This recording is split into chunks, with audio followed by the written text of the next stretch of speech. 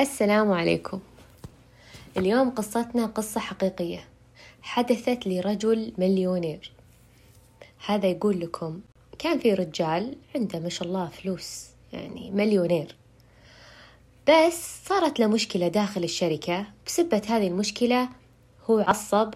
تدرون يعني في لحظات الغضب الواحد ما يدري شو يسوي، فهو بلحظة غضب قتل مين؟ قتل السكرتير حقه. بعد ما قتل السكرتير مثل ما قلت لكم، طبعا الشرطة جات وأخذته. طبعا تهمة ثابتة، الأدلة كلها موجودة، يعني تعرفون شركة أكيد في كاميرات في شهود، فما قدر يطلع من هذه التهمة. فخلاص قررت المحكمة إنهم يعدمون هذا الرجل اللي عنده فلوس. ولكن قبل الإعدام أخذوا هذا الرجل وحطوه في سجن في جزيرة بعيدة عن المدينة اللي هو عايش فيها. طبعا جزيرة نائية يعني. وهو بالسجن ينتظر عاد وقت ويوم الإعدام. قاعد يفكر يحاول يبي يطلع من هذا المأزق. فجت له فكرة إنه يحاول يعطي أحد الحراس رشوة عساس إيش يطلعه من السجن. ما يبي يموت، توه بشبابه، توه ما عاش حياته يعني. فنادى أحد الحراس وقال له شوف بعطيك اللي تبي، أي مبلغ أنت اطلب بس، وأبشر بساعدك، بس أبيك تطلعني من هذا المأزق. فقال له هذا الحارس والله يعني ترى هنا الحراسة يعني مرة شديدة، وصعب أحد أساسا يغادر هذه الجزيرة، يعني يحتاج أنك تركب سفينة على بال ما تروح الجزيرة اللي بعدها، وهذه الجزيرة صغيرة أساسا، ولو تهرب منها، لو تهرب يعني تفكر أنك تهرب بنصيدك على طول، يعني ما في باب، ما في مخرج. قال المليونير طيب فكر لي بأي حل، أي حل، المهم أني أطلع. فجت للحارس هذا فكرة شيطانية. قال الحارس اسمع، الشيء الوحيد اللي بيطلعك من هذه الجزيرة ينقلك لليابسة هي توابيت الموتى. حنا كل ما مات أحد في السجن نحطه في تابوت ونحطه في سفينة ونروح لليابسة وندفنه، بعدها نرجع. وتوابيت الموتى كل يوم ننقلها الساعة 10 الصباح في حال يعني وجود ميت. الحل الوحيد هو إنك شو تسوي؟ تقط نفسك في أحد هذه التوابيت مع الميت اللي بداخل التابوت، وإذا وصل لليابسة ودفنوا التابوت، أنا هذاك اليوم اللي أنت بتسوي فيه ذا الحركة باخذ إجازة وبنتظرك في اليابسة، بس بجي وأفتح يعني إني أحفر وأطلعك بعد نص ساعة على بال ما أتأكد إن كل الحراس رجعوا. قولوا بعد ما أطلعك أنت تعطيني على المبلغ اللي اتفقنا عليه، وأنا برجع السجن وأنت اختفي خلاص، وبيصير أساسا اختفائك لغز ما حد بيدري عنه. طبعا المليونير هنا قاعد يفكر بالخطة، تعتبر صراحة الخطة مجازفة ومجنونة وصراحة مرعبة، يعني أقط نفسي داخل تابوت ومع ميت، بس إنها تظل أفضل من إيش إنه ينعدم يعني. المهم هذا المليونير وافق وقال خلاص اتفقنا، وعلى إنه إيش اليوم الفلاني الساعة 10 صباحا يتسلل في أحد هذه التوابيت ويحط نفسه بأحد هذه التوابيت. طبعا يحط نفسه بأحد هذه التوابيت إذا حدثت حالة وفاة. ثاني يوم حدثت حالة وفاة، واتفقوا إنه إيش إنه يرمي نفسه بأول تابوت على اليسار. المهم ومع فسحة المساجين المعتادة راح صاحبنا وتوجه لمكان التوابيت. طبعا من حسن حظه إنه كان فيه ميت. طبعا أول ما شاف المنظر أصيب بالهلع، يعني إنه فكرة إنه يرقد مع شخص ميت لمدة ساعة تقريبا، لكن خلاص ما في إلا هذه الفكرة. المهم إنه فتح التابوت وحط نفسه فيه وغمض عيونه عشان ما يرتاع، ما يبي يرتاع ولا بيشوف الميت، وغمض عيونه وسدح نفسه عكس الميت، يعني راسه كان عند رجول الميت. بعدها سكر التابوت بإحكام. طبعا انتظر لين سمع صوت الحراس. جو الحراس شالوا التابوت وحطوا على سطح السفينة.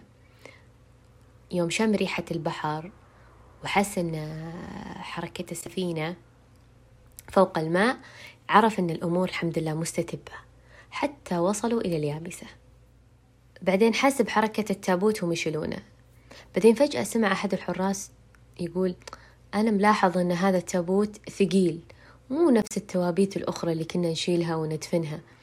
هنا عاد خوينا المليونير ارتاع، صبت عظامه.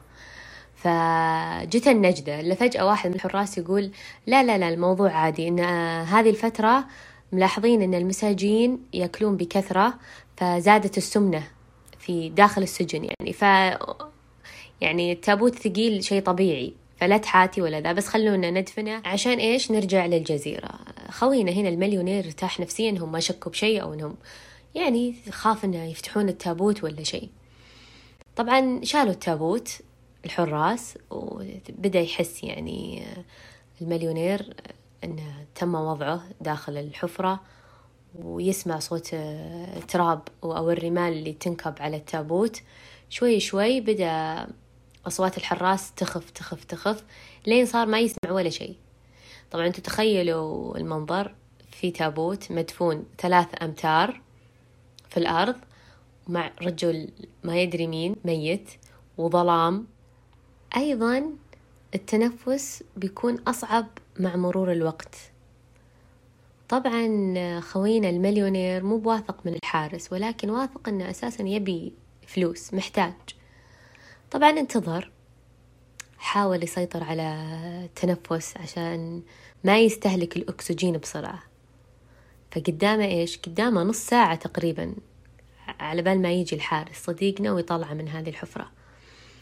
المهم مرت 20 دقيقة. هنا بدأ المليونير يخاف زيادة، بدأ يتنفس بشكل أسرع، وبدأ يحس بحرارة واختناق. فقام يكلم نفسه يقول إنه لا بأس، مرت 20 دقيقة، بقي 10 دقايق وبعدها بطلع للحرية وبشوف النور مرة ثانية. مرت 10 دقايق. هنا هو استخف، بدأ يكلم نفسه إنه هذا الغبي وينه وليش للحين ما جاء. إلا فجأة سمع صوت بعيد، تسارعت نبضات قلبه، بس خلاص هذا الحارس بيجي يطلعني. إلا فجأة يختفي الصوت مرة ثانية. هنا هو جته نوبة من الهستيريا. فجأة يعني بدأ يتوهم إن الجثة بتتحرك. فجأة حس إنه خلاص بلحظة إنه خلاص الأكسجين عنده بيوقف، خلاص هذه نهايته. تذكر إنه يمتلك ولاعة في جيبه. قال لازم أطلع ذا الولاعة وأشوف الساعة كم، ممكن إني أنا يتهيأ لي إنه مرت 30 دقيقة وهي أساسا إنه إن شاء الله في وقت لسه. أخذ الولاعة، ولعها، قرب الشعلة عند ساعته، إلا تفاجأ إنه مرت أكثر من 45 دقيقة. هنا أصيب بالهلع، قال خلاص هذه نهايتي، واضحة، الحارس سحب علي. قال دامي أنا أوريدي ميت بهالمكان، خليني أشوف من ذا الميت اللي معاي. قرب الشعلة عند وجه الميت، بيشوف مين آخر واحد بيموت وياه يعني. إلا يطلع مين الميت؟ يطلع وجه الحارس ذاته، الحارس اللي مفروض ينقذه هو اللي معاه في التابوت.